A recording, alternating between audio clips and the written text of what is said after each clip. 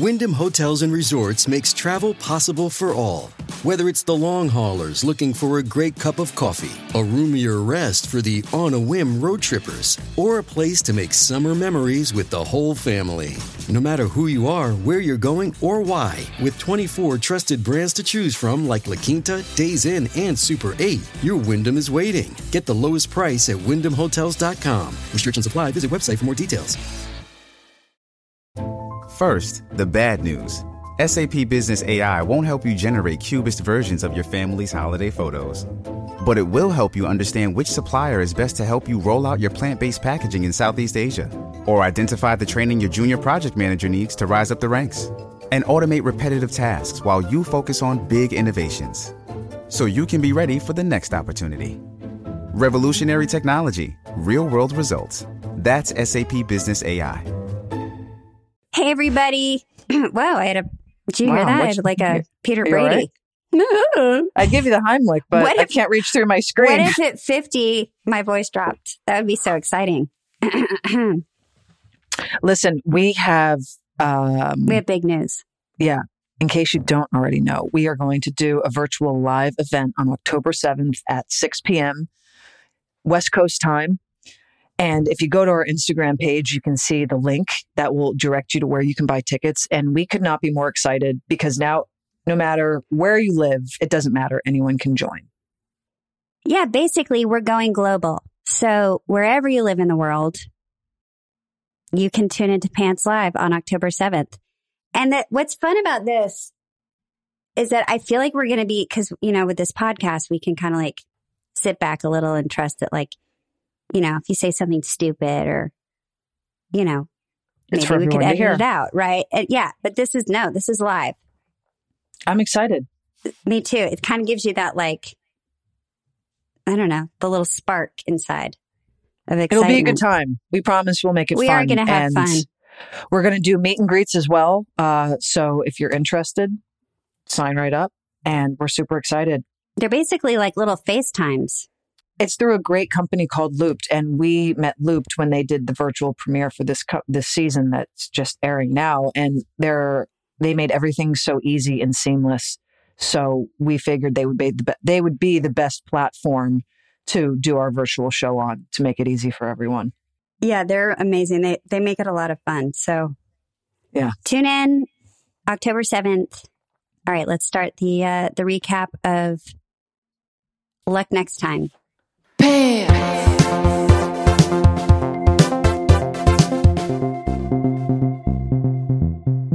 Hi, everybody. We are back. And we're going to do episode 9 or episode 10 on Hulu called Luck Next Time. And it was written and directed by Rose Trochet. So it will be good. Exactly. And it's like a double. It's like a double-double. How do you write something and then direct it? Not talent-wise, but how do you have the time? That's what I wondered when I thought. Because prepping for something is weeks in advance. And then if you write it, you're also prepping that weeks in advance. You know what I'm saying? It's a lot of work. Yeah, but they were, I think, ahead of the game. Oh, right. They had them written all ahead of time. Yes. Okay. That makes more sense. Thank you. Yeah. Novel concept, I know, but it does happen. Okay. So this is, the air date was March 14th, 2004. And we open in Lisbon, Portugal. And I was like, oh, Lisbon, I wonder what this is going to be. Well, it was a lot. When it opened in Lisbon, I automatically thought of Nazare, because I've been watching this documentary. Sorry, it's on a competing network, HBO, about big wave surfing in Nazare. Have you seen it yet? Mm-mm. It's so fucking good. Please watch it. No, I know. You've told me to watch it. Yeah. Anyway, I thought of Nazare when they said Lisbon, although we're not in Nazare. This was not a cold open about surfing. I'll tell you that much. No, it's not. It is about a woman getting banged by Jesus. Yeah. Well put. It's like, how do we even bring this up?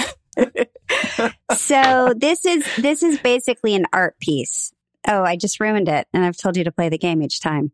I have to ruin this one because who cares? Anybody listening is like, why is this happening? Really? I was asking it's an art too. piece that Beck gets very excited by.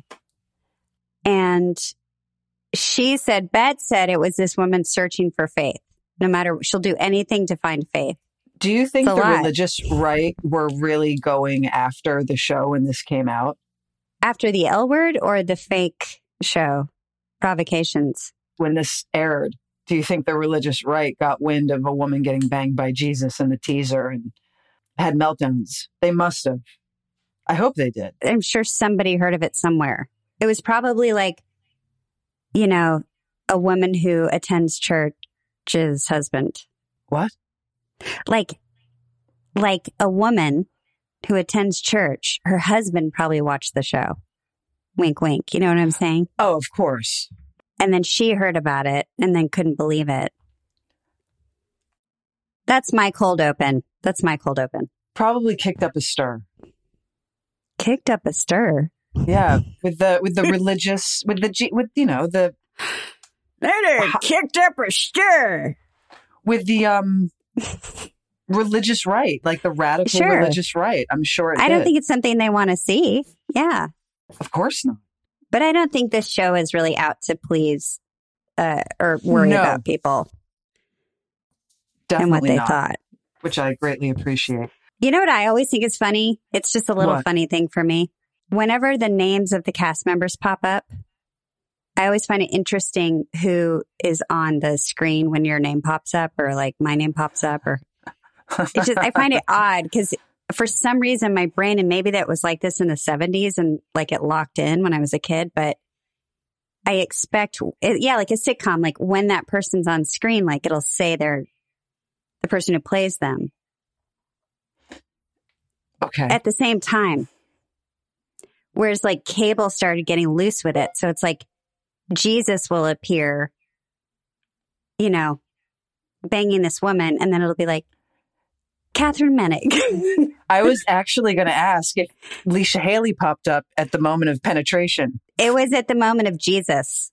When Brilliant. Jesus, I was like, oh, that's funny. But I find this every week. I find it funny. I'm going to start looking at that.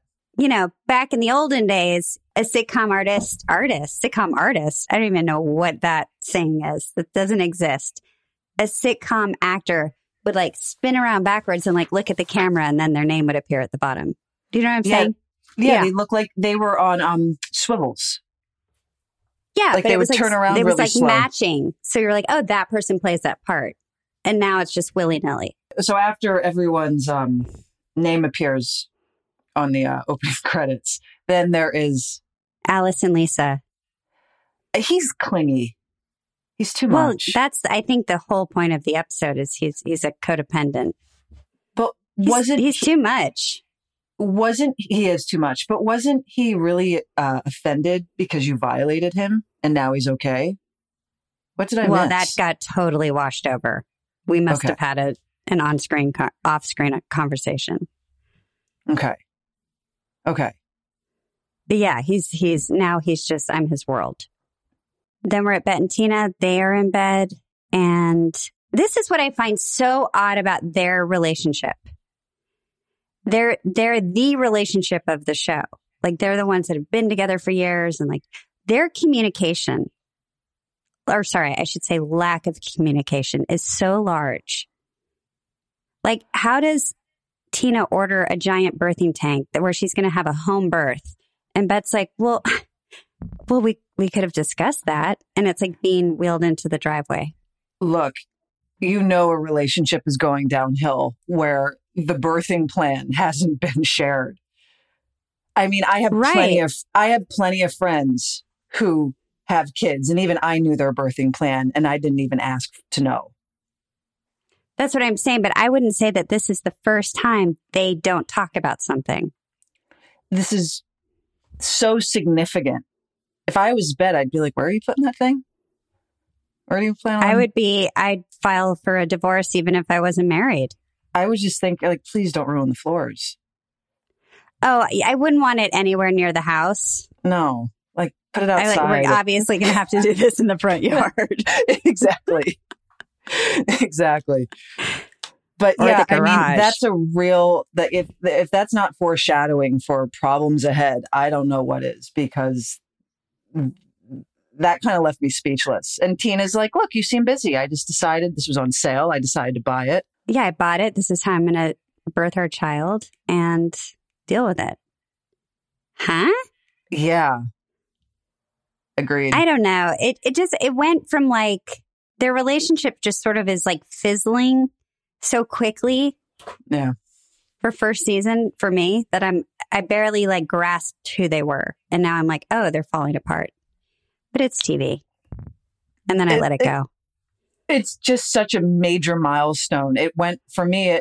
I was following their relationship, and it went from a little miscommunication to a gigantic decision being made. Exactly. And it's like, I get it. You know, we have 4 more episodes left of the season. We got to start wrapping this up. But yeah, still, it was a big leap. Wrap it up or tear it down. One of the two. Mm-hmm. Okay, then there's a limo, and it's Slim Daddy, played by, go ahead, Mr. Snoop Dogg. Were we excited or what? Oh my God. It was like a childhood dream coming true for me. It was like an event up in Vancouver. My high school freshman year, like I can remember how much that album of his, like that's all I listened to freshman year, 1992, 93. I was so fucking excited. And I was so happy the writers tossed us a bone and put us in a scene with him later on. Put us in the scene. I know. Didn't Pam call him and call in a favor? I think so. I think that's how it all went down. I know that one of our producers, Larry, somehow was in the same world. And then Pam was like, oh, let me call. And I don't know. It was kind of like a collaborative get, I think. Pam Grier's got a lot of clout. So she's... I mean, Pam, please, anybody would do anything for her. She's got she's able to reach out to many people. And I think he was on tour, so he happened to be up there, and then they worked the episode around his schedule. Because I don't think he flew up for this. I think because remember his tour bus pulled up. I was going to say this later on in a later scene, but he didn't want a trailer. He didn't need one of our trailers because he had his customized tour bus that looked like a 3-story building. Exactly. So he must have been on tour, but because I was wondering, how did they get that up there to Vancouver? No, that's the point, is that he was already up there. Okay. So the reason why Pam is in the scene with Snoop, well, Snoop's playing this guy Slim Daddy, but I just have to call him Snoop. And he's going to be sampling one of Kit's tracks to use in one of his songs. And he wants her in the video. Exactly. So she gets inside the limo. And they have a variety of smoothies, but it was a very watery smoothie. I noticed by the time she picked strawberry, handed it to her, it was like watered down. I get a little obsessed with these. I know why. Smoothie. I don't know. It's just because I think they're always melted. And I'm like, maybe smoothies shouldn't exist on television because, if it's in the scene, it gets, by the time the props person hands it to you, it's been sitting around. I don't think they have, dry ice sitting around to keep these things. So it always takes me out of the show for a second. Right. Well, the point of the scene was to know that Snoop is playing Slim Daddy and she's going to be in his music video, which then takes us to the introduction of Dana's cat, Mr. Piddles. Mr. Piddles. Greatest scene. The timing of this cat, the comedic timing. Can I ask a question? Because you were part of this storyline a lot. Where did the name Mr. Piddles come from? It's random. I don't know. It was actually, no, I wasn't a huge part of it, but it must have been one of the writers. You never asked? No, back then it wasn't of importance to me back then. I don't know. It's a good cat name, but who came up with that random name? I'm gonna guess it was like, one of the writer's childhood cats or something. Yeah. Yeah. Okay. And I like that she's talking to the cat because who doesn't talk to their animals? Well, if you don't. If I don't talk to Mo, she'll psychotic. start yelling at me. So I have to always keep up a conversation with her. But the comedic timing of this cat. So she says, I have to tell you something. And it's purring. And then she says, Laura's gay. And it stops purring.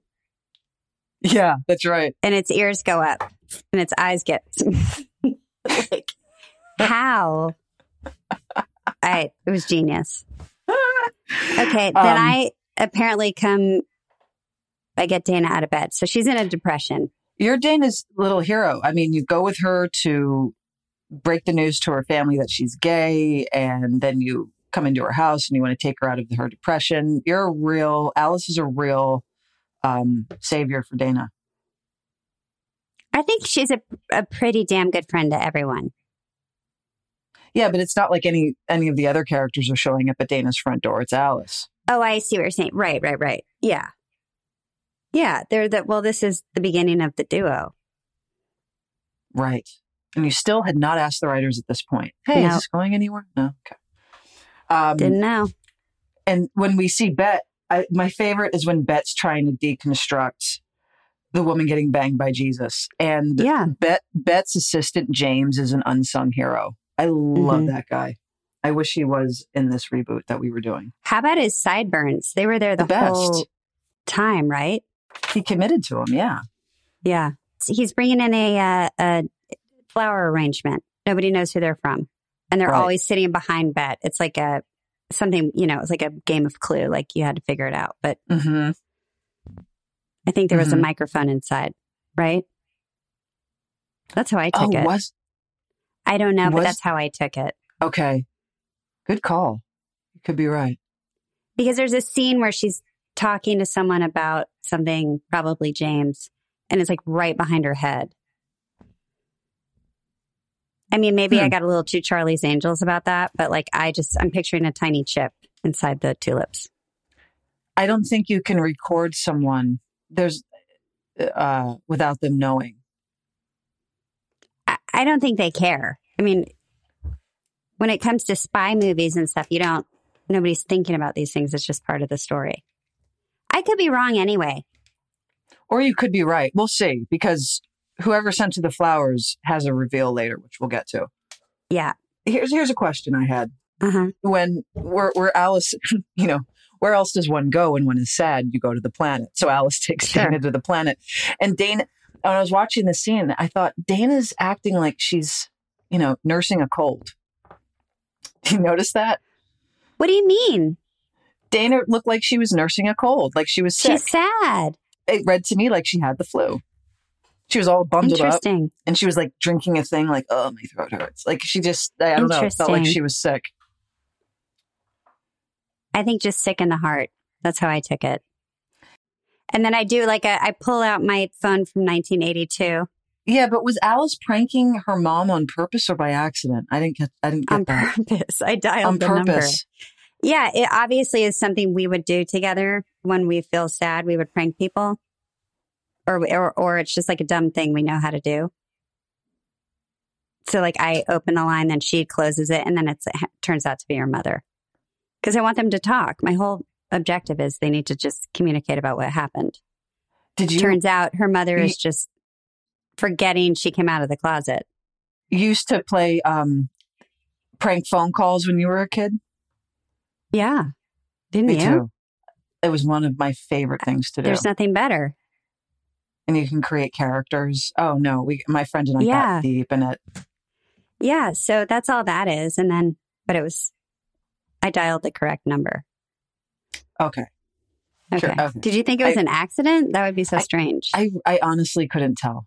But maybe I was busy writing something down and I missed it. I don't know. But it wasn't clear to me. And then her mother also sets her up on a blind date. Right. With a boy, a man. Well, her mother's the point of the scene is that her mother's like in pure denial. Yeah. Refuses to even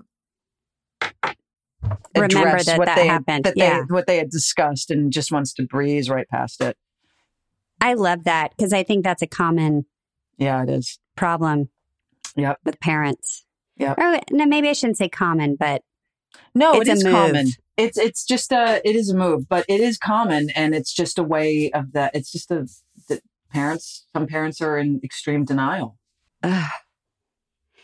Wow. Can we talk about that for a second? Yeah. Then it's not real. If they ignore it, it will go away. And, we don't have to address it. It's a real avoidant tactic, really. It's just sad when it's so about dark your child to me. and who they are. I would put that in one of the top 10 worst ways you could deal with a gay child. Maybe top 3. Yeah, I mean, I would feel like getting kicked out of your home and, Well, I know there are other ones. That's why I didn't put it it at one. I didn't put it at one. But I think it also depends on the time of your life. No, actually, I don't. But that's like a slow torture. Like, there's so many awful ways it can come out, but like that can be a long-lived, torturous relationship with your parents if everyone's pretending you're not who you are. Yeah. I don't know. You're right. Sorry to get deep. Let's get back to the hours. Okay. So then we're at the salon. Here comes the fun part. We finally meet Sherry Jaffe. Sherry Jaffe shows up, played by the wonderful Rosanna Arquette. Ro and I are such babies. You guys are tiny, tiny babies. I love Rosanna Arquette. She's fantastic.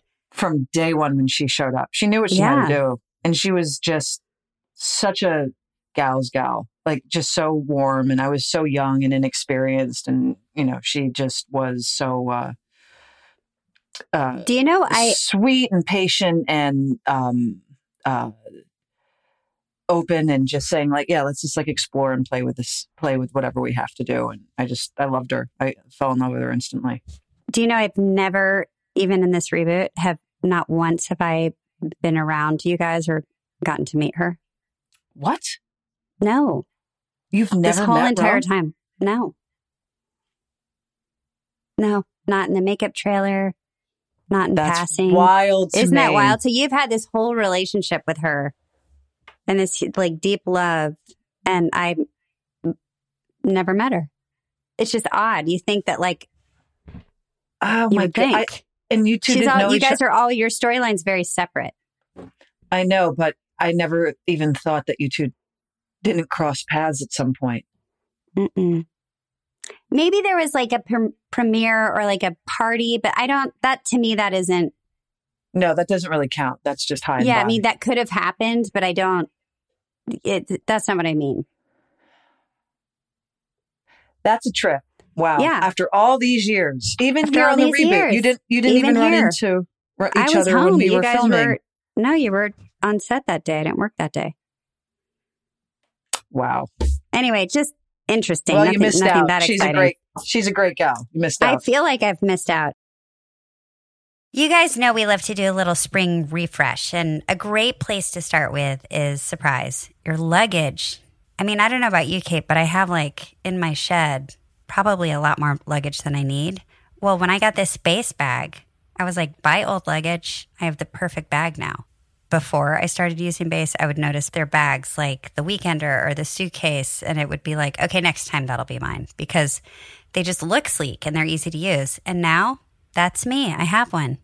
I can confidently say these things make your life infinitely better. Yeah, and Béis has thought of everything you could ever want in a piece of luggage. You have 360-degree glided wheels, cushioned handle, built-in weight indicator, washable bags for your dirty clothes, and all the interior pockets you need to keep organized. Well, our listeners can also have Béis with our 15% off first purchase by visiting beistravel.com/pants. You go to beistravel.com/pants. You get your 15% off for your first purchase. That's BEIS travel.com/pants. Helix. I love every chance we get to talk about our mattresses. I had the most fabulous night of sleep last night. We did. We both. You went to bed at 9. I went to bed at, I think, 9:30. Before I woke up at 5 a.m. because I had to watch these episodes for the recap. Those hours in bed were luxury, right? I was in bliss. Because you were on your Helix mattress. All warm and cozy. I was. I actually have had a better night of sleep on this Helix mattress than I've had on any other mattress I've slept on in ages. You know why? Because you took the quiz. That's right. Helix offers a lineup of 20 unique mattresses, including the award-winning Luxe Collection, the newly released Helix Elite Collection, which is a mattress designed for big and tall sleepers, and even a mattress made just for kids. So how do you know which Helix mattress works best for you and your body? You take the Helix Sleep Quiz and find your perfect mattress in under 2 minutes. They have the right questions. And your personalized mattress is then shipped straight to your door free of charge. Doesn't going to a mattress store seem like so old school now? Completely. Very analog. And by supporting Helix, you're allowing them to support our show. Thanks, everyone. So go purchase your Helix and thank us for your best night's sleep. Next time you see us, you can thank us in person. Helix is offering 20% off all mattress orders and 2 free pillows to our listeners. Go to helixsleep.com/pants and use code HelixPartner20. That is their best offer yet, and it won't last long. Because with Helix, better sleep starts now. Hi, Kate. Well, you know Hey, I love Leash. wine. I just watched the movie Sideways. Oh, And okay. I wanted to have a glass of wine after watching Paul Giamatti describe so beautifully different notes of wine. Fantastic movie. But I don't know as much as the experts in Sideways know about wine. I don't. And that's does? that's why First Leaf is so great for all of us, because they're going to help us through the process. This wine club personalizes wines for you. They'll ask you what you're into. Do you like almonds? Yes. Do you like chocolate? I love it. They're like, Leisha, say no more. Here's the wine for you. How great is that? So are you excited about trying First Leaf? I'm so excited to try First Leaf. Okay, great. Also, the more wines you choose on First Leaf, the more they get to know you and the more distinct they get with what they're picking for you. Join the club today and discover new wines you'll love with First Leaf. Go to tryfirstleaf.com/pants to get your first box. That's tryfirstleaf.com/pants. Tryfirstleaf.com/pants. So now we're at the music video shoot with Snoop Dogg and Kit Porter, and Bet, her sister, shows up in support, and Snoop Dogg is like, why don't you invite, she's like, oh, you're gay. Somebody said I'm gay, whatever. He's like, oh, you like girls? And then he's like, why don't you invite your friends? I'm so glad Bet comes out to Snoop. Because if she hadn't, none of us would have been able to have met him. Right. I guess that was the only way to get us there. Completely, which I'm fine with. Whatever, do what you got to do, Bet. And also, you know what? Straight men do have an obsession with lesbians. So it was realistic. That whole interaction, it's realistic. Whether you like it or not. I mean, I happens. bought it. And I love that they didn't really they were just kind of not offended. Just kind of well, this is how it goes. He was fascinated. He was interested. He was like, oh, I want to meet your friends. And he's so smooth, right? But it's just realistic moment. Nice job, Rose, for adding that element of realism in there. So then we're back at the salon. Sherry tells her assistant to get some Coldplay tickets. I didn't even realize how meta that was at the time. Sherry should have reached out to Pants because we could have gotten her Coldplay tickets. I'm so confused. All right, let me repeat this. Okay. I'm saying this whole moment where Sherry says, let me call Gwynnie, I'm going to get Coldplay tickets. It's meta.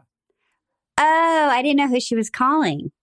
She didn't. She was like, call Gwynnie, get me Coldplay tickets. Because that's not the most annoying request to make. But I don't know if the writers knew the relation. But what I'm saying is Sherry could have called Pants and maybe we could have helped out. Totally. Or I would say you more than Pants. And I don't even know. I don't even know if I even registered that meta moment. I must have registered that meta moment when it happened. But what an annoying request. Hey, can you call? Because it's so easy. Hey, can I get some tickets to a sold out concert? Right. I bet that happened to Gwynnie a lot. I'm sure it did. And I'm sure she rolled her eyes every single time. Who wouldn't? So, okay. So you and Sherry have these sort of interpretive moments where it's why don't you take that off? And she's like, and they're like, there's a smock out back. I like that scene had not a lot of dialogue. You love everything. That. Every time. Don't give you any dialogue and you'd be a happy actor. No, I realized what it is. It's behavior. I prefer behavior than dialogue explaining to me. I want to see it. Than speaking. And I think there's more in between. You would have been a great silent movie star before the talkies came around. I'll take it. It's like you missed your era. I may have, yeah. But there's more in between the lines than the lines themselves. Have you ever looked into mime? No interest. That's more of your wheelhouse. I could see you putting on a whole outfit. But And don't getting try into to it. take my joke and put it back on me. Because that's not my scene. That's way more your thing. You get the props. I know, but that's what's you so can funny about create it. props out of air. You can pantomime. I could see you doing that on Central Park. But you'd be so happy. You'd be so happy. Why? You would just get a breakdown like climbing wall. Act, your character. Let's name you Ruth. No. Ruth has to climb a wall. No. I'm then telling you, I ski think down that's more and your then scene. shoot someone. That's more your scene. You like the physicality of all that. I could see you trying to Oh, I'd make a great mime. I'm not talking know about you would. me.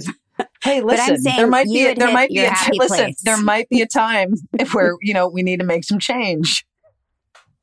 We could work out a little mime show. You Take can it work to a Paris little or mime something. show, put it up on the Pants Instagram page and say, hey, we're going to be doing like a 30-minute performance on the corner of, Coldwater and Ventura right outside of Wells Fargo. Come join. They'll be between 1 and 2:30. Who knows? I'm like picturing the outfits and everything. Exactly. See, that's what I'm saying. That's so much your speed. It's not mine. Oh, wait, I have something to talk about with your haircut. I do too. And I want to say good. something. Was I doing her hair in this scene?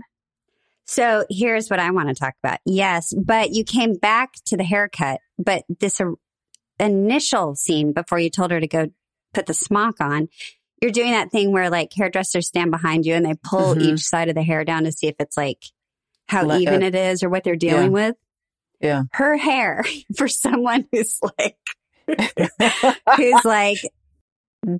the tits or whatever, right? Who's just getting her hair done all the time. Her assistant came in with all the like requirements of her hair color, her da-da-da-da. Her hair was like 5 inches longer on the right than the left. Was it really? Yes, because you were doing that thing. And one hand stopped and then the other one kept going for like 30 seconds. Down. It's like Shane was like, oof, I got a real situation here. Damn. Meanwhile, I thought that was funny because, it was obviously a wig or extensions or something that you were, about to transform into the Shane. Are you trying to cut people's hair to look like you each time? I feel like Shane always kind of is like. What I was going to say is I wish that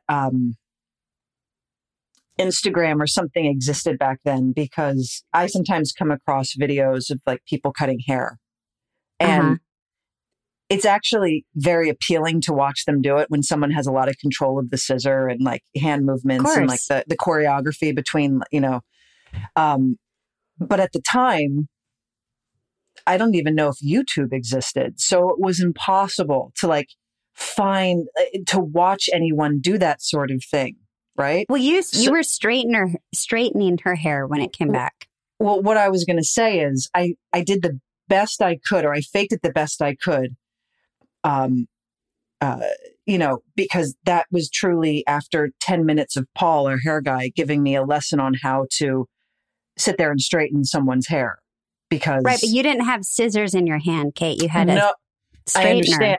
I understand. And that's because I wasn't ever really given a lesson on how to use like the scissors, and like I practiced on my own a little bit, but I didn't know really what to do. And that's why I wish there was like, you would have looked more like a hairdresser if you were holding the scissors. Yeah, yes. I agree. And they're fun because these are little details. Well, the guy who cuts my hair, my friend Daniel, the way he holds scissors and the way he holds, another comb, I watch him do it sometimes and he makes it look so easy. And it's like, it's like a beautiful choreographed dance with his hands. Well, I knew how to do that. I wish you were still cutting hair. Your character. I do too. Like all these career moves you've made in the last, 10 seasons at this point, however many it's been, 8. I'm like, you've just changed careers. And I'm like, I always liked you as a hairdresser. I initially didn't want to come back to do hair because I thought, what is there really left to do in that profession? And then it fucking dawned. Things. Well, wait a minute. Then it fucking dawned on me. It's not necessarily what the profession provides, but it gets you out into the world.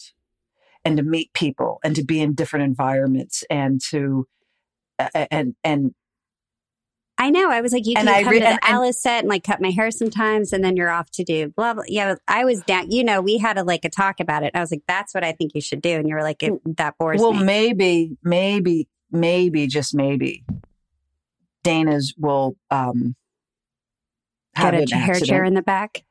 and maybe it'll, foreclose. I don't think we need have to get rid find of a new Dana's. line We just got it. Well, maybe it needs new ownership. Okay. That's fine. But like, are you really going to return to hair? Is that going to be like your series finale is? I like how you asked me this as if I write the show. Well, you sound interested in actually learning how to look like you're cutting hair. So I thought maybe. I know what I'm realizing is that now when you want to like learn how to do something, you can find videos very easily. That's enticing. And I didn't have that then. So my point of sharing that story was to say, that's the best I could do with like a 10-minute like tutorial from Paul saying, hold it like this, do that. You could have like shadowed a hairdresser for like a couple of days at a salon. That's how people like used to do like, I could have. But I was also in between cities because I just moved out of New York. I wasn't in LA. I wouldn't. It was a lot of change. You didn't have the time. Anyway, who cares? You made me wear, you're cute, and you made me wear the glasses. I did that. You always made me wear glasses. Because when I looked on the screen, I was like, "Oh, that's cute." You were like, "You have to wear glasses. You have to wear glasses." Why did I think that? I wonder. I don't know. Because it's not like you lost your eyesight yet. You're in your 20s. That's what I told you in the time. I said, "Why? I'm really?" young. And you're like, "It doesn't matter. Wear glasses." Interesting. And it's funny to look at Sherry back then, knowing what she's become now, because she comes across so innocent. She's kind of shy and intrigued, but shy. For like 2 minutes, and then she's, calls you to her house. But that's in a minute. Hold on.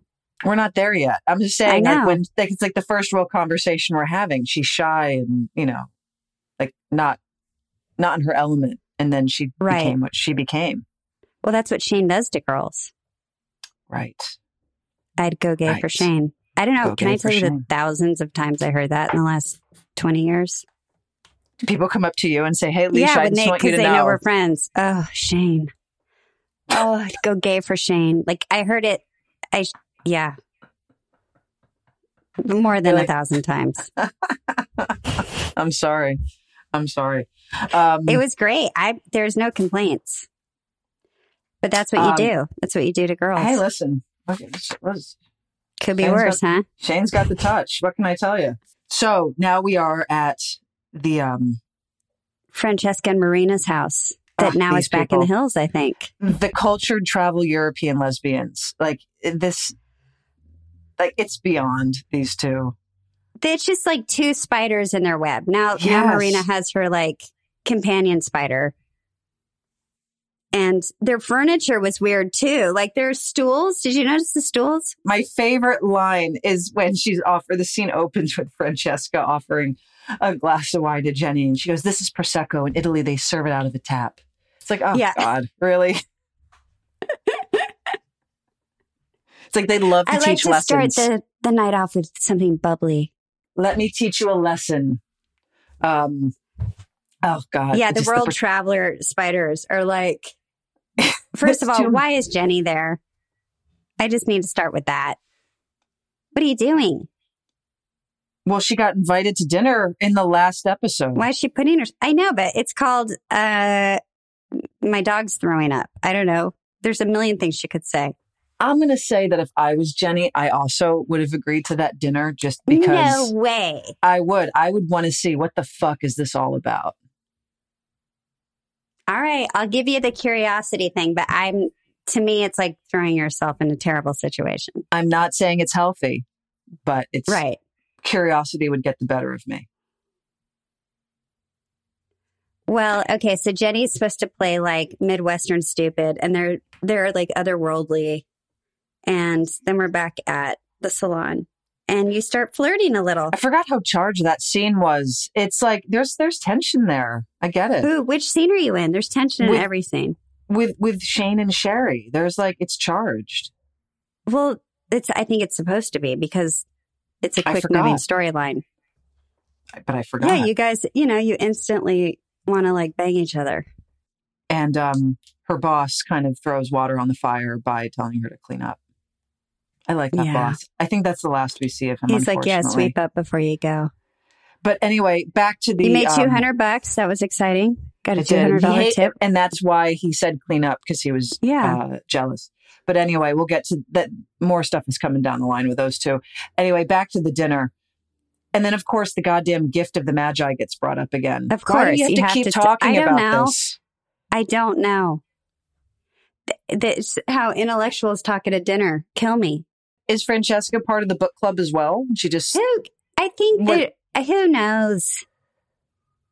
It's just, and I've heard you're an amazing writer. I'd love to read that. Yeah, they're just supposed to be like, these really like highfalutin lesbians that I would commit Harry Carey right there at the dinner table. And then there's the prima ballerina reveal. So we know that Marina's a wee bit jealous. Well, no, what that's telling us is that they have an open relationship, but it only can exist outside of the home. Right. But Marina is still jealous just because you have an open relationship. You can see it. Like there's a tinge of jealousy from Marina's end. And well, yeah, that's the battle of any open relationship. Good luck. Yeah, exactly. And I don't know how this got brought up, but Jenny has a line where she says, ethical isn't the first word when I think of Marina. I think Marina, yeah. I was like, oh, point for Jenny. You're right. Okay, then Francesca's just kind of fucking with Jenny the whole time. And it's also the first time that Marina is coming across as vulnerable in the entire season so far. Clearly, Francesca is the boss of this. Yeah. Although it is the most toxic and pretentious relationship, you see the power imbalance. Francesca wears the pants. So after dinner, that wonderful dinner, they are cleaning up. Sorry, Marina and Jenny are cleaning up in the kitchen. And Jenny's like, how do you just treat people like that and walk away? And then Marina's like, you think you're the only one who's hurting. And Jenny's like, you guys are so weird. You just want to make each other jealous. And that's how you get off. And then Jenny ends up kissing her. During the makeout, Francesca walks in and is like, I know we do this outside of our homes, but when I'm home, I want my home and I want my partner. So basically, what it means is wait till I leave on my next job and, have at her. But right now I'm home. Very twisted. And then she's like, who brought this wine? And it's Jenny's. She probably got it at Laurelwood Farms. And Francesca disses it. So when Jenny leaves, she's like, you guys are sick and weird. Grabs the wine, takes it with her. And when she exits the house, she throws it. Do you think that wine would have broken the window? I think it would have. Yes, absolutely. I do too. I think if you throw a full bottle of wine at a glass window. I applaud Jenny for throwing that bottle because she earned it. She earned that. No, me too. That choice, because those two are fucking awful. Yeah. There's nothing redeeming about either one of them. So they're far. Deadly. Unless there's something coming down the line that I don't know about. But right now, as it stands, they are, there's just nothing appealing about them. If they were in town and they're like, hello, Alicia, it's Marina and Francesca. We are in town from Istanbul and we have the night free for dinner. Would you like to join? Hell no. No, I can't make it. I'd lie. I'd be like, sorry, I have COVID. I have to alphabetize my albums. Make it. Anyway, so moving on. So anyway, I like when Jenny goes back to Tim because Tim is like a cozy pair of sweatpants. I know, but I felt like this is where you really know that Jenny needs help. She needs compared to where she just came from, a little bit of comfort. But she's playing with people's hearts, and like I don't think she's playing with hearts. No, I don't think. I didn't read it like that. No. I mean, not listen, in a malicious way, but to do that to someone who's you've hurt so badly. No, you're too black and white. Like they had this huge relationship, her and Tim. She's still somewhat living under the same roof with him. We haven't seen them, interact with each other for a full episode, or is it 2 episodes at this point? Like an episode. And after this awful, toxic, unsafe environment, she comes home and he's sitting there and he invites her. He says, "Do you want to watch some bad TV?" And then he opens up his arm and she crawls into his nook. And, this is like your perfect fantasy, like as Kate. You're like, I came home and I got to watch TV. But my with point an is old cozy person on a couch.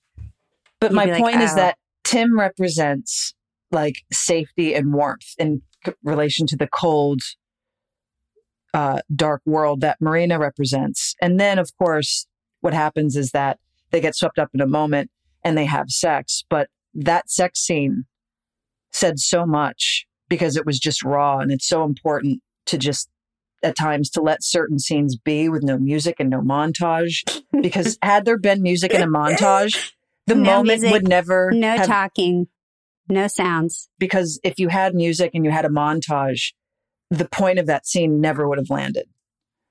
Like that whole point of that scene was to see that they still have a connection and it's their instinct to go together.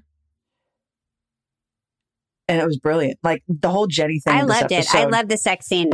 I just am mad at Jenny for treating Tim so poorly. I'm sorry. I understand the concept. I understand he's cozy and I understand that they're dark and weird. And why she fell into his arms. I get it. I know. In this moment, listen, we're not at the point the next morning, but right now on that night, when we're sticking to on that night, they both played a part in that. He could have said, "Go back to the shed. I don't want to look at you." But he invited her in and they just had the sweet moment that led to more. The regret comes when they wake up the next morning. Anyway, this whole Jenny thing, this episode was my favorite thing of the whole hour. Bet and Tina are lying down on the bed. Tina says she feels left out. Tina's a little passive aggressive here. I'm sorry. Bet tells Tina she feels left out. Tina's passive aggressive. She's saying, you always make me feel loved and you're proud to be with me. And that makes me feel great. But she hasn't felt it recently. So what does she do? She buys a birthing tank. Yeah, it's so passive aggressive. There are a lot of steps she could have gone through before she bought that tank. Even though she did say it was on sale, and I can understand that. I do love the sale, but in this circumstance, I don't know. Keep it in the shopping cart. Oh, we didn't have online shopping back then. At least Bet didn't cry. I really thought Bet was going to start crying and making it about her, and thankfully she didn't. No, they cut out of the scene. Anyway, the next morning, just so we can wrap up the Tim and Jenny angle of this saga is that Tim wakes up with regret and Jenny is doing that thing where she's feeling connected again and thinking, oh, well, maybe if I don't address what just happened, we can just pick up where we left off before we all went to shit and carry on. And he is not having it. Oh, you can? Oh, great. Okay. Because they both sounded right. What I loved about his performance was Jenny was talking about something before she launched into her evening with Marina and Francesca, and he seemed really disinterested. Completely. He was kind of like blank face. He woke up with regret. He thought, I don't think he had it yet. I think he was just a little like, I don't know he did. what I'm doing. Well, he's starting to process it. It wasn't just he didn't peak at the regret yet. He was kind of getting there, which I liked. Then she launches into her story about her evening. And then he's like, what the hell have I done? It was a two-stepper. I loved it. Funny, because I saw it differently. I saw him instantly wake up and probably ask himself, what just happened? I took 5 steps backwards, which he inevitably comes out to say. Yeah. But I don't think he was discovering that regret. I think he woke up thinking to himself, shit, I should not have done that. And she, on the other hand, is hoping he doesn't feel that way and is just trying to, and feels comfortable enough to then share this Marina story. And that's what propels him to get up because he's like, I can't listen to this. And, the great thing about this scene is that it ends where he says, I can't be with you. I don't trust you. I don't know who you are.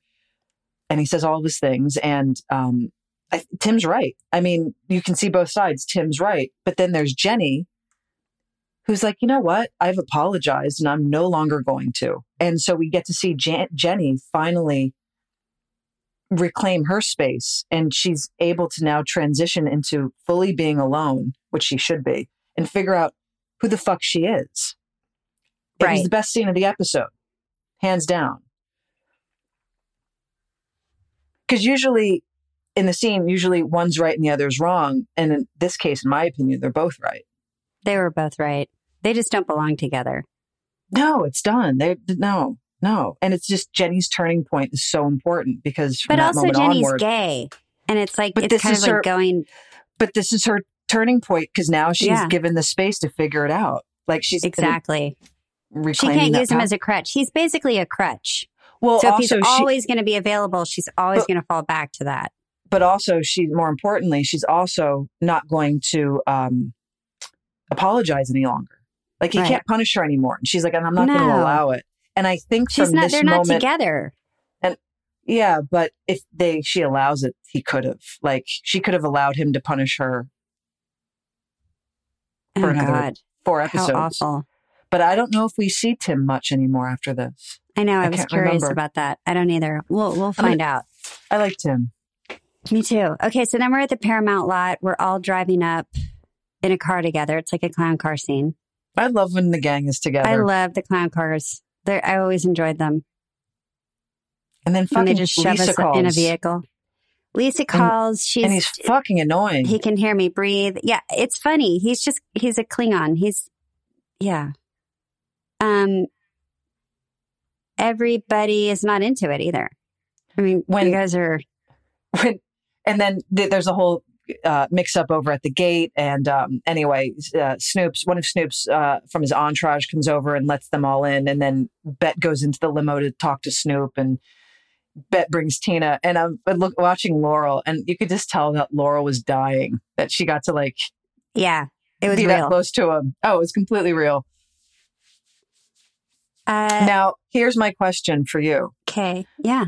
Little story. Do you recall the drama that unfolded the night we shot with Snoop at the when we're watching Kit perform?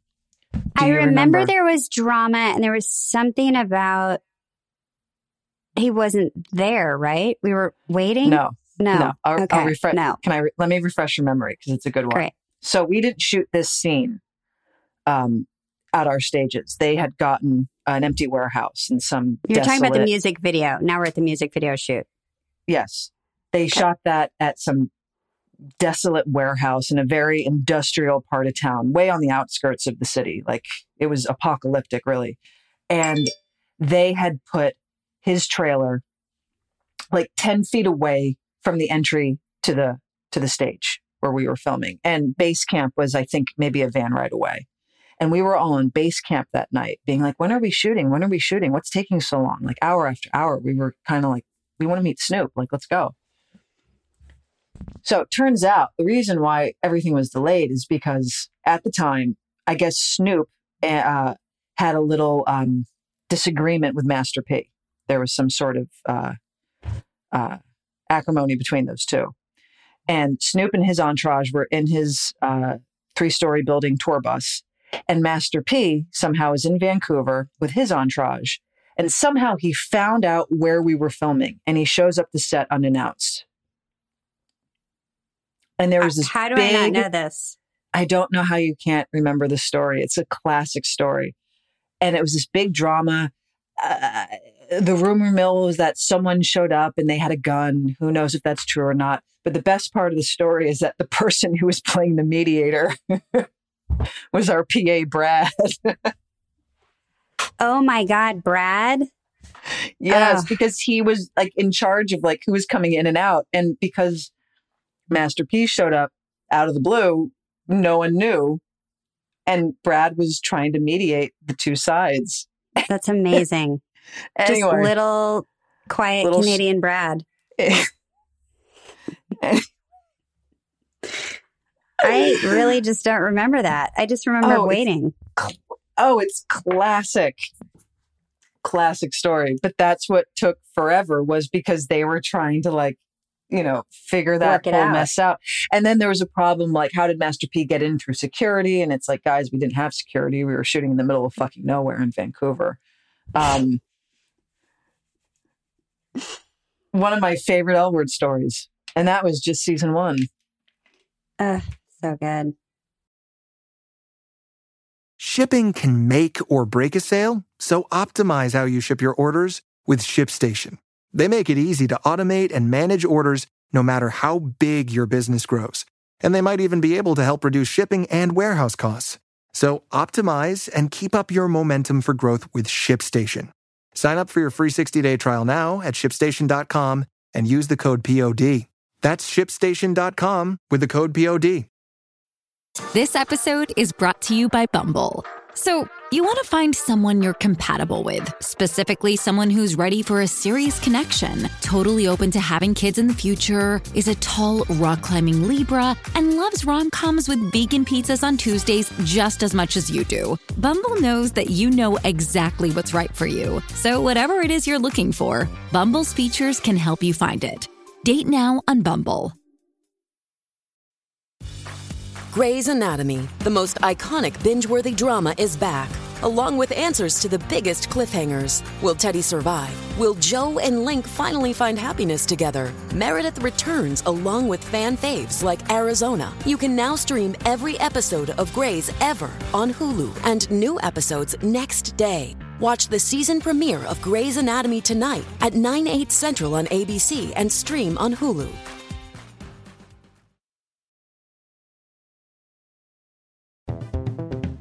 Okay, so we're in the video shoot. Kit's dancing with a bunch of women crawling all over her because Snoop thought she was gay and thought she'd like that.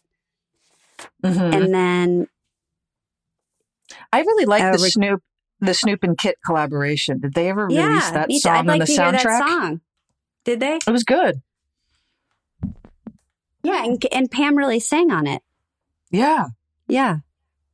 Well, she puts up her boundaries and she decides that she doesn't want to put herself in an uncomfortable circumstance any longer. So respect. No, it had Kit. nothing to do with the girls. She was just like, I'm not 25. That's what I'm saying. She just knew that I just want to be on this track. I don't need to be doing this. She knew that this was not her comfort zone. And instead of going for it, she said, you know what?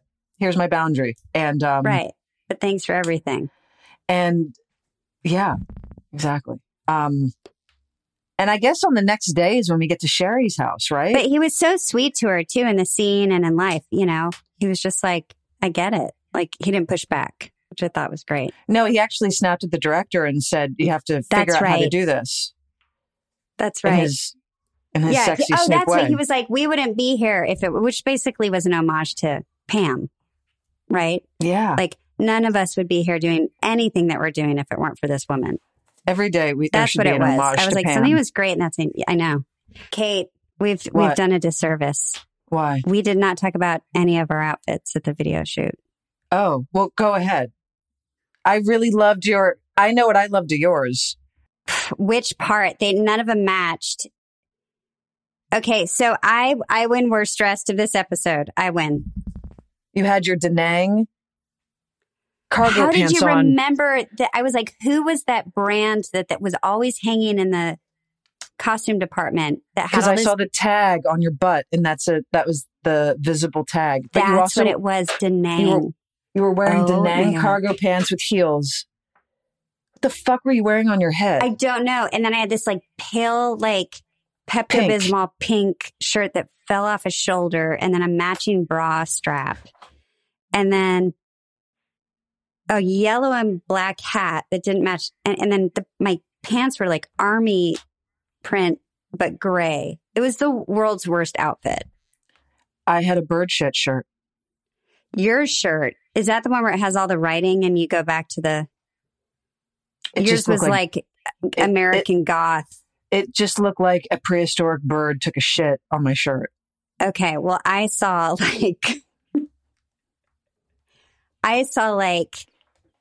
like caveman drawings, but with a gothic twist.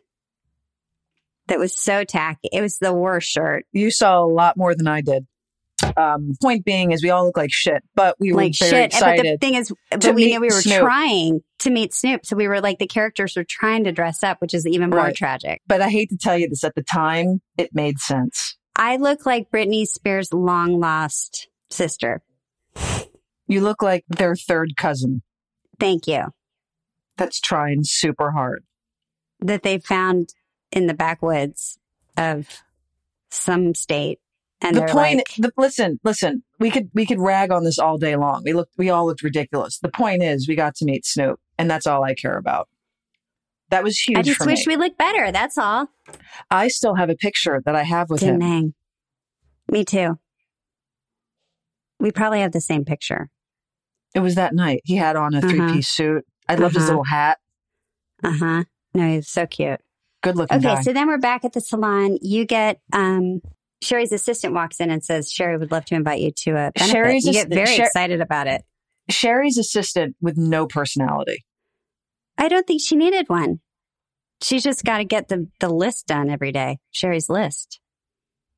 You're just on it. She's like, oh, I got to stop by that salon and give this hairdresser a invite. Yeah, that is true. But you light up like a Christmas tree. I didn't know if it was about I don't think that you got invited to something. I didn't see the Oh, no, light up you of the did. Christmas tree thing.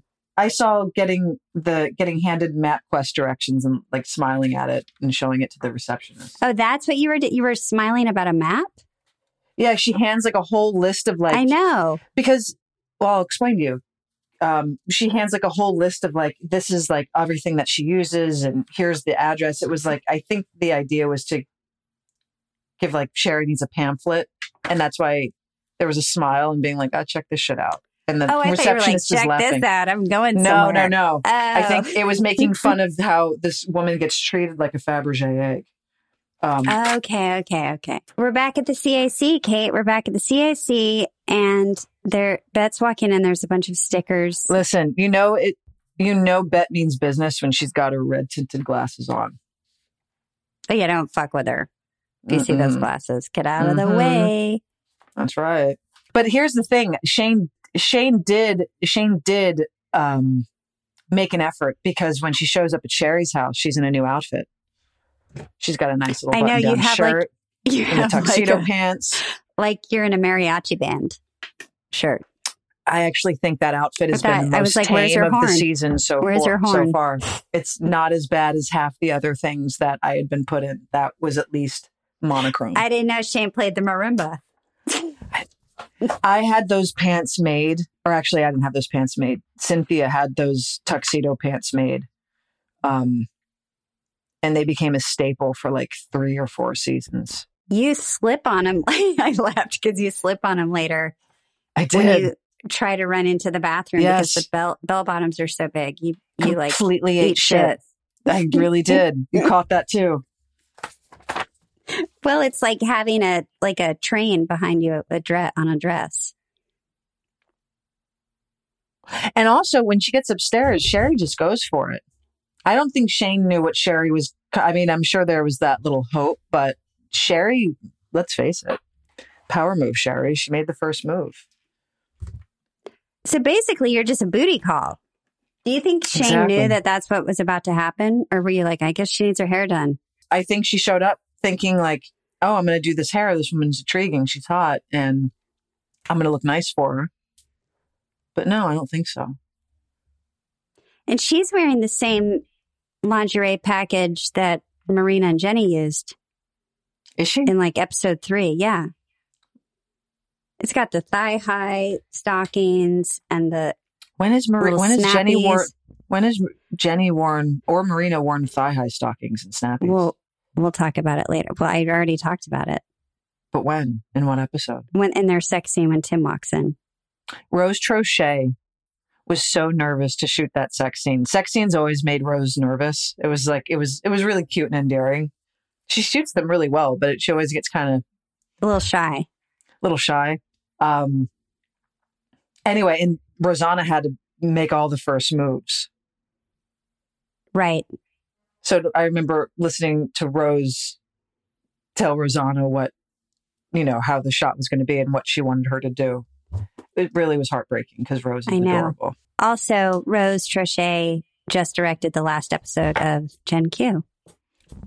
It was like coming home again. It is totally like coming home. And just because you were talking about, figuring out your sex scene, like I just went through it with her a couple of months ago. She's still just as shy. Just as shy. Nothing's changed. Even a kissing scene, she's shy. Like Rose and I always go for the comedy. Like we're always like, okay, there's a sex scene or like a slight sex scene or something. And it's like, how do we make it funny? Let's like when her and I get together, that's all we do. Okay, then we're back at the planet. Lisa's really bugging Alice. She's complaining about. He's really buggy. He went from like confusing and oddly cute and charming to incredibly irritating. Yeah, just annoying. He's complaining about their sex life. He's too complicated for Alice. She wants something easy. Is Lisa also the vegan lesbian? Because now he's complaining so, about my red meat. Like, Jesus Christ. Jesus Christ. Yeah, he's got a lot of problems. Like, I mean, if somebody was on me about everything in my life like that, I couldn't do it. Lisa the vegan lesbo. Mm-hmm. So he's basically trying to reinvent Alice into what he'd like her to be. Dana shows up and for her God blind bless date. Dana, because for the first time, she comes out with confidence and conviction. Mm-hmm. And the guy wasn't weird. He was like, oh, that's too bad, but okay. And Dana, like, I feel like Dana and Jenny reclaim their power. Yeah, finally. she's finding herself. Yeah, everybody's in their body and in their identity, and they're like figuring it out. I thought and claiming it. What was interesting was that when you get away from Lisa and you go over to and Alice goes over to Andrew, it made me get, and you're like questioning him, and she's saying, do you have any like, confusing things, or do you identify as this? I wonder how Alice would handle that in 2021, because the thing she was asking him, she couldn't ask him. This is what's making me laugh left and right with Alice. Like it's like she was like way ahead of, like she was, all her subject matter was like foreshadowing the future. Yes.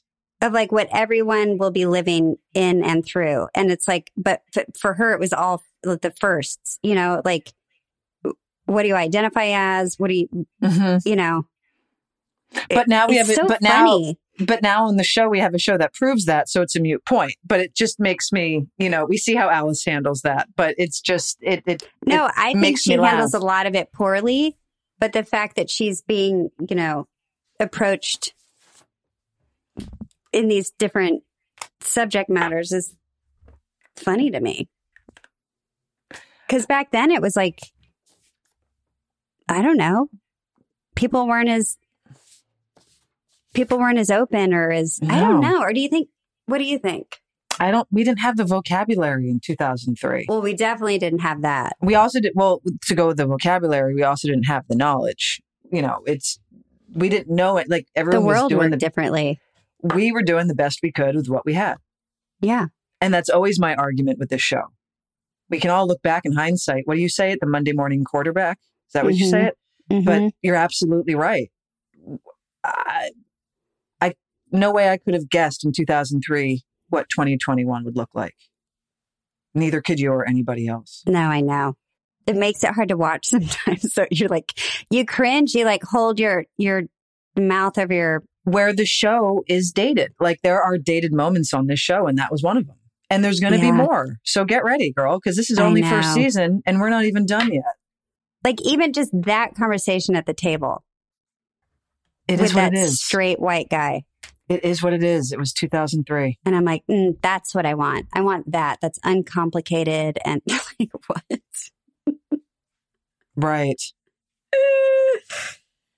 Oh boy. Anyway, back to the fucking, which Shane and Sherry are doing in her dressing room. This was the part that Rose was nervous in. It wasn't earlier. It was when we had to do a time cut. Okay. And she said, and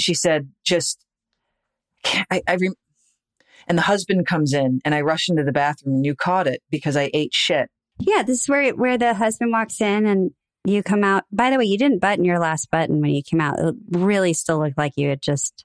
Oh, really? Which button? Oh, no, the top or the bottom? It's like you only buttoned 2, like around your breasts, and then it was all open. Like Leisha, that's how you used to do it back in 2003. That was the look. And he didn't like. All right, Danang cargo pants. That was he the didn't look. bat an eye. He was like, "This is all very normal." You would button 2 buttons on your shirt and be revealing, yet, Oh God. Yeah, I know. Listen, I cringe too. But you know what? The husband, I have to say, super crass. What did he say? Comes out into the car and he says, I could bang my wife right there. Yeah. Do you know how many married men want to bang their wives? 0 gross. Or something. It's all gross. Gross. Anyway. He's like, you could get really rich on this. Oh, Lord. Dude. Do you think he was talking about the haircut, or did he really know that you guys had just fucked? Well, that's the thing. He's talking about the haircut, but I'm just thinking when he said that you could get really rich. I just want to be like, dude, it's fucking hair. Really rich. It was a blowout. People were really moved by your haircuts. Just they roll really with it. were. You got to fall into the storyline because people are taken by them in a way that turns their lives upside down, and they start tearing their clothes off because you make them feel so good. So then we get to the CAC, and it's she reads an article. It's highlighted by Faye Buckley, who is the person who is head of the Christian Coalition that's sticking all these things and sending all these articles to, trying to shut the provocation show down. Guess who that is played by? See, I think this is amazing casting. Yep. Go ahead. Helen Shaver. Also known as Vivian Bell from the greatest first lesbian movie, right? Ever made? I don't know, but it rocked my world back in the day, Desert Hearts. That's right. So what a cool person to bring back into this show that's like now on cable television. Like, you know what? Come be a part of this because without you, she's like, basically Snoop Dogg should have come in this scene and said, if it weren't for her, none of us would be here right now. And Faye, not only is it played, not only because of who's playing it, but also because of she has such an agenda. This isn't the only episode that we're going to see Faye Buckley in. It shouldn't be. Yeah. No, it's a great character. It's a really great nemesis. And that she's, an anti-gay. So it's great that she's everything. She's horrible, but she's so, but I just found that to be like, I like the irony or the, Exactly. And then when we see Alice again, who does Alice take? Dana's date from the cafe. Which I thought was also funny that Dana didn't care. She's like, take him. She's gay. She doesn't give a shit. I know. Get him off my shoulders. Alice is like, no problem. She's about to make out with Andrew. Lisa shows up. Alice is really annoyed and very poorly. And she was disrespectful and just mean to Lisa. Can I say something about this whole thing is that, it's like, I don't know whether to take this character serious or not. Right. Like who? If it was me? No, Lisa, like if it was meant to be, it's like, it's straight. It's this guy who's co-opting the whole like lesbian thing. Right. But like if he's like, has like some, how do I say this? If he was written to be broad and funny, he's ridiculous. But I can't tell if he was written to be broad and funny. And if he's not to be written as broad and funny, then it's a sensitive topic. And I don't understand where he falls in that. So I'm kind of glad to see him go because it's too ambiguous. It was also getting a little sticky. Like you're saying, I also agree that he kind of walked the line of like, are we like making light of this or are we, because it kind of seemed like a joke to all the group friend, like, oh, this guy thinks he's not a lesbian. He's, it's like, And he wasn't in on the joke. So I was just confused the whole time. Yeah, the tone was a little not clear, a little unclear. Anyway, I break up with Lisa. Lisa's gone. Didn't love how I did it. Okay, then we're at the doctor's office. Of course, Bet is wet. She's late. No. Come on. Give the good doctor her due. She shows up. Here's my thing. Okay. Bet is that late to a doctor's appointment. That's what I'm saying. Tina needs to call her cell phone provider because it's so strange because she shows up at the doctor's appointment. She's super late and the good doctor in that lovely voice says, Tina lost the baby. We can't hear her heartbeat. And then the next time we see Bet is when she comes in and she finds Tina crying in the other room. Why didn't Tina call Bet when she got the news? You know what? I don't know if I would call my partner if they missed that appointment and I had lost a baby. I probably wouldn't be like, you know what? I should call her. I think I would be so angry. What are you going to do? Keep it a secret? Like, I think I'd be bitter. Because Bet is always late. Like, when have we seen a scene where Bet shows up on time? No, she's always late for Tina. She's in second position so here. So far, it seems to me that the two most significant things that have happened to Tina was her Halloween stalker moment many episodes ago where she couldn't get a hold of Bet. And then she loses the baby and chooses not to call Bet. Again, I don't know if it's Verizon. You're having cell phone issues. I know. I am. I agree. Major logical issues with this. Well, I don't think the cell phone is their problem.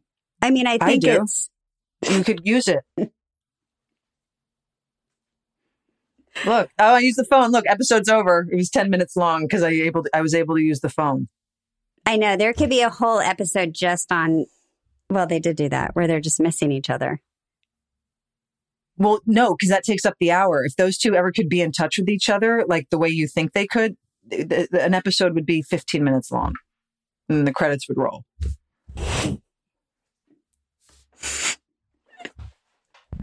Sponsored by Verizon. And Bet, when she finds Tina crying or sobbing, there's a slight, I was like, oh, are you slightly relieved? No, I didn't see that. I was like, I won't knock it if that's true, but do I see I didn't see that. Slight feeling of that. I might have to go back just to see that because I missed that. You're not going to go back and watch it. There's a knock at the door. There's a knock at the door. You act like I'm going to go back and study that some more. I'm not study, but it's at the end of the. It's like if I go back to where I just paused it, it would only be like a couple of clicks to the left. But why waste your time? If I had to search. Why waste your time? Just trust me. I think there was a slight sense of relief. And that's I'm going to trust you then. I'll never watch it again. You have other things to do. The rest of my life. You're never going to. I know you. I'm going to go back and watch that. No, you're not. And she gets a knock at the door and it's somebody. No, it's not a knock on the door. She's hearing a banging sound and someone is banging. And she's like, Tina, hold that sob. I'll be right back. Yeah, totally.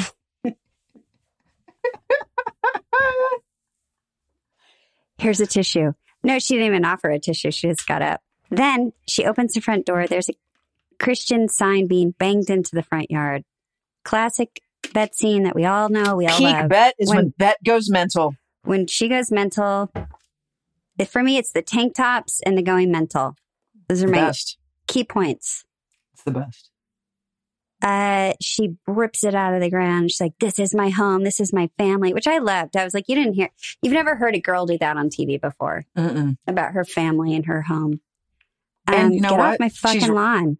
She's right. So right. Because if someone did that to my house, I'd go mental too. Me too. I don't like when someone accidentally pulls into my driveway for 2 seconds. Well, that's a bit much. I'm glad you haven't done that.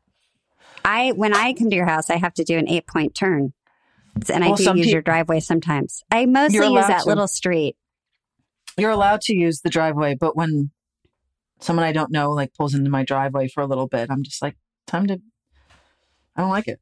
You get the bets, the inside bets. I mean, I don't Case of the say bets. anything, but I get upset. Yeah. You know what? Rose Trochet really directed this episode very well. I really liked it. She always directs well. I know, but this episode in particular was really strong. I just love Rose Trochet. I know. I'd just eat her up. Right? I want a mini pocket Rose, like just to have right here at all times in my like little left pocket.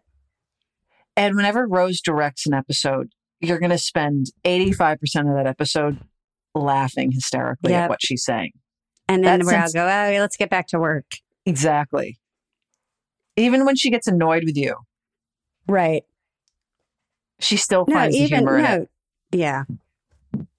Well, that was an hour and a half recap of Luck Next Time. But what's great about a podcast is you press pause and you're like, I'll come back to that later. And then you come back to it at your leisure. Okay. Anyway. So until next time, everybody. Thank you for listening to Pants, a podcast brought to you by myself, Kate Menig, and Leisha Haley. Produced by Melissa D. Montz. Please listen and subscribe on Apple Podcast or wherever you listen to podcasts. And you can follow Pants on Instagram @ThePantsPod. Theme song by Carolina Parra of the band CSS, and graphics are by Love Fox. You've worked hard for what you have. Your money, your assets, your 401k, and home. Isn't it all worth protecting? Nearly 1 in 4 consumers have been a victim of identity theft. LifeLock Ultimate Plus helps protect your finances with up to $3 million in reimbursement. LifeLock alerts you to identity threats you might miss. And if your identity is stolen, your dedicated U.S.-based restoration specialist will work to fix it. Let LifeLock help protect what you've worked so hard for. Save 25% off your first year on LifeLock Ultimate Plus at LifeLock.com/aware. Terms apply.